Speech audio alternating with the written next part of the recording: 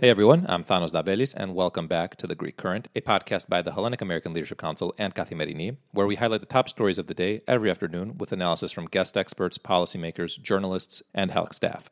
The Russian Orthodox Church said this week that it was considering establishing an exarchate in Turkey, as it has just done in Africa, further deepening the schism between the Moscow Patriarchate and the Ecumenical Patriarchate that opened up following the decision by Ecumenical Patriarch Bartholomew to grant the Ukrainian Church autocephaly, essentially making it independent of Moscow. Professor Phil Dorrell joins the Greek Current to analyze these moves by Russia, explain why a move to establish a Russian exarchate in Turkey would do incredible damage to the Ecumenical Patriarchate and the Greek Orthodox community there, and provide a broader look into how Moscow's efforts to undermine the Fanar are playing out across the Orthodox world. Professor Phil Dorrell is Associate Professor of Religion at Wofford College in Spartanburg, South Carolina, and his research has focused on Islam in Turkey and Muslim Orthodox Christian relations. Professor Dorrell, welcome onto the Greek Current. Thanks for having me. I really appreciate the invitation. Professor, tensions between the Russian Orthodox Church and the Ecumenical Patriarchate reached new levels following Moscow's decision to set up an exarchate in Africa, a move that undermines both the Patriarch of Alexandria and the Fanar. How did we get to this point? Can you give our listeners the context that led to this decision? Sure. I think, like you mentioned before, the general context is the Ecumenical Patriarchate's tomos of autocephaly to the Church of Ukraine, which essentially it seems like Moscow interpreted as some kind of action against its religious ecclesiastical legitimacy.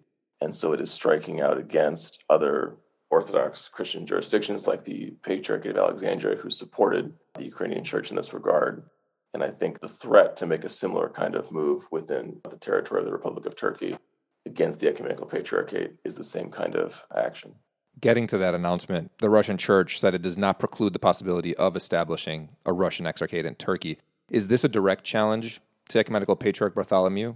Yes, it's extremely direct. And my major issue with it is that the only way the Moscow Patriarchate can create an exarchate in Turkey is by effectively collaborating with the Turkish government in its repression of indigenous Orthodox Christians in that country. Because the Turkish state, constitutionally, under its doctrine of secularism, reserves the right for itself to regulate the affairs of all religious communities in that country, domestic institutions like the Ecumenical Patriarchate are crucial mediators between religious believers and the state authority. Undermining those domestic institutions means undermining the actual rights of people in that country, especially religious minorities. And so the Moscow Patriarchate threatening to establish an exarchate there is just furthering a decades-long process of the marginalization of the indigenous Orthodox Christians in that country. And to add on to that as well, for that reason, Erdogan would certainly prefer to work with an authoritarian foreign government like the Russian state when it comes to the minorities in Turkey than have to deal with an indigenous institution that is a strong defender of international human rights standards on behalf of Turkish religious minorities, which, of course, the Moscow Patriarchate and the Russian state explicitly reject international human rights standards. And so this kind of move would just do nothing but harm the Patriarchate itself and the flock that it oversees. Can you expand a little bit on how this could cause this incredible damage to what's a small and constantly besieged Greek Orthodox community in Istanbul? So this community over the past few decades has been seen by the Turkish state under its interpretation of Turkish nationalism as a foreign element, as not ethnically Turkish. This community, the indigenous Greek Orthodox, are called in Turkish the Rum, coming from their self-identification and their roots in Byzantine heritage. And because this community over the past decades has been constantly undermined by the state, legal action has been taken against it to expel or restrict their rights because of this nationalistic rejection of their legitimacy on Turkish territory, despite their being indigenous. The Ecumenical Patriarchate is the only institution in Turkey that has any kind of constitutional or any kind of domestic power to intervene on their behalf vis-a-vis the state. If you harm that institution, first of all, you have to collaborate with the Turkish government to do that because the government there reserves the right to interfere and regulate the affairs of religions in that country. And if you take away and harm that domestic institution, you're taking away the thing that sits between the Turkish state and those minorities, that's advocating for them, that is domestic like they are, that's indigenous like they are. So basically, the Moscow Patriarchate would be undermining crucial Eastern Orthodox institutions in Turkey that serve the interests of Orthodox there, essentially to further its own geopolitical ambition, in my opinion. And what is the geopolitical ambition of the Russian Orthodox Church? So there's a lot of really interesting ways to interpret this. The way that I have tended to think about it over the past few years is that the Moscow Patriarchate, alongside the Russian state, seems to view themselves as vanguards of a illiberal, anti-democratic order that defends their vision of illiberal governance against the perceived decadence and threat of international human rights standards and liberal democratic culture. The Moscow Patriarchate sees the Ecumenical Patriarchate as a direct challenge to this because it is. The Ecumenical Patriarchate, for decades now, has been one of the most vocal global Christian advocates for international human rights standards and advancement. It sees those standards as springing from and in harmony with Orthodox Christian faith and identity, and has done work on behalf of human rights, minorities, global issues. And that ethical ethos represents a direct challenge to Moscow's vision. To me, that's the core of the conflict here. We've talked about the decision by Russia to set up this exarchate in Africa. There's this announcement that it is considering the same in Turkey. Can you talk about some of the methods that the Russian Church uses in this series of challenges towards the Ecumenical Patriarchate?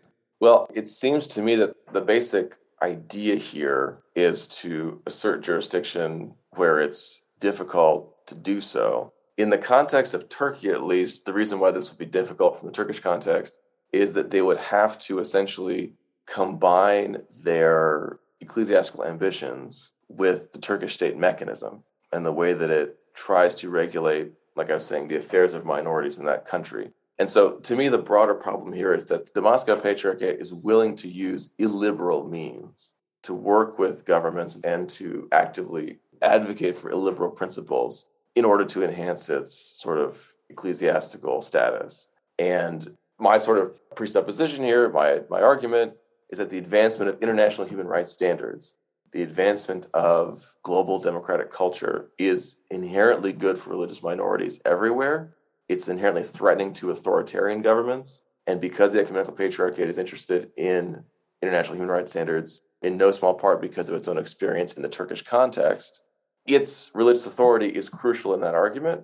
And the Moscow Patriarchate, its methods seem to be comfortable with, and in many cases, perfectly happy with advancing that agenda using illiberal means. And that, to me, is the major problem. That sort of illiberal agenda, to me, can do nothing but harm the interests of religious minorities, whether they're Orthodox, Muslim, or anyone.